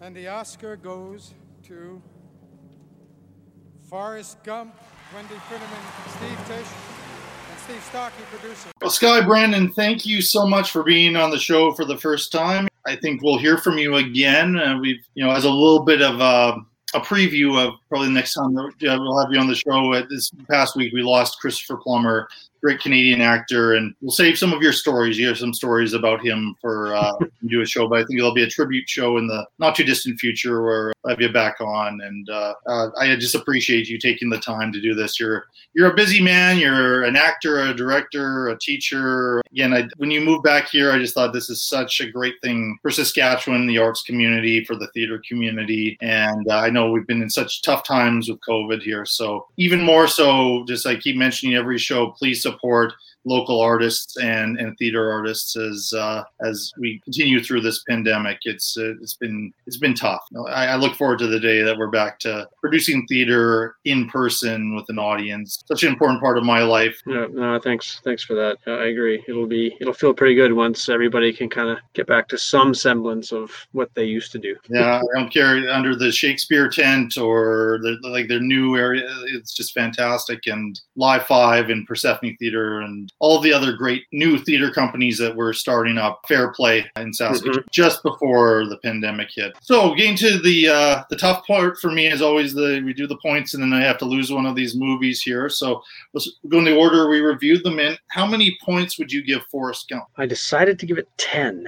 And Four Weddings and a Funeral? 7. And Pulp Fiction? Pulp Fiction, I did 12. And Quiz Show? 8. And The Shawshank Redemption? 13. You did a nice job of spreading the points out. Something I usually like to do. I'm not sure I spread them out quite as evenly as I do some other shows. I think we're mostly close. There's a few where we're in different places for sure here. Started out, I gave 13 points to Forrest Gump. Again, this one's just a sentimental one. I know that I mentioned Titanic purposefully at the beginning. It's kind of like Titanic. There's people who are just like, I'm so sick about hearing how great that movie is. It's whatever. But I think there's an edge to Forrest Gump that a lot of people don't credit it with. So and I was happy to see it, get the accolades that it did. I've always enjoyed it. There's a lot of good movies in this group.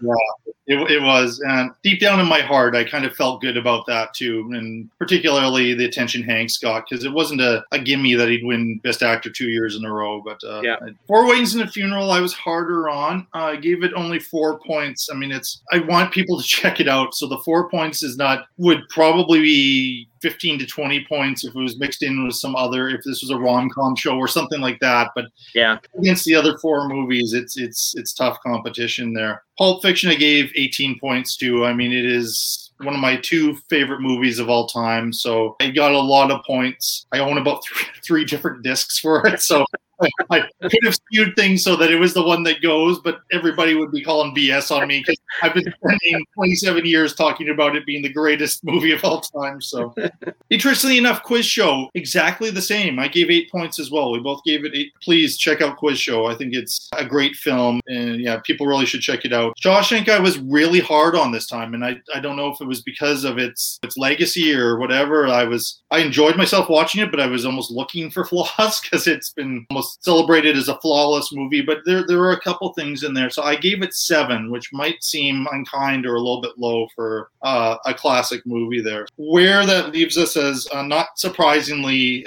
because of the 18 points inflating the totals here, Pulp Fiction with 30 points had the most of any of these. Forrest Gump ended up in second with 23 points. Then third was The Shawshank Redemption with 20 points. I think that kind of makes sense. Like if we take a look at if you were to poll people among those 3 movies, I think those would be the top 3. I think the fact that the lesser known dark horse films here are the bottom 2, but that's just kind of how it worked out. 16 points for Quiz Show, 4th place there. And the movie that has to leave my movie shelf with 11 points is 4 Weddings and a Funeral. So what would you like me to do with 4 Weddings and a Funeral? Is that one of the ones I lent you? You lent me because I don't have my own copy. So technically it's already out of your house. Yeah, off your shelf. It's in my house currently. So I can take care of it for you if you want. Yeah. Well, it would become yours if you want and if you enjoy it and would appreciate it, you know.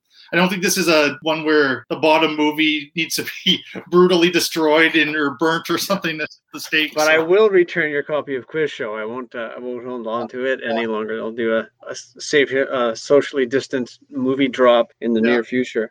But no, you're right. Like that kind of makes sense. Like it does feel like the way time has treated some of these films that, you know, Gump, Pulp Fiction, and Shawshank are definitely kind of in their own class, and depending on who you're talking to, any one person can make a case for why they like one of those 3 over the other 2. I love all 3, and the other 2, then it kind of becomes okay. Well, where do your thoughts lie on those 2? And 4 Weddings, it does feel like a movie apart. Okay, here's my added part of this, and I've already kept you for more than 2 hours here, but thank you so much for this. It was such an amazing year in '94. If you were to let's say 4 Weddings was the cast out.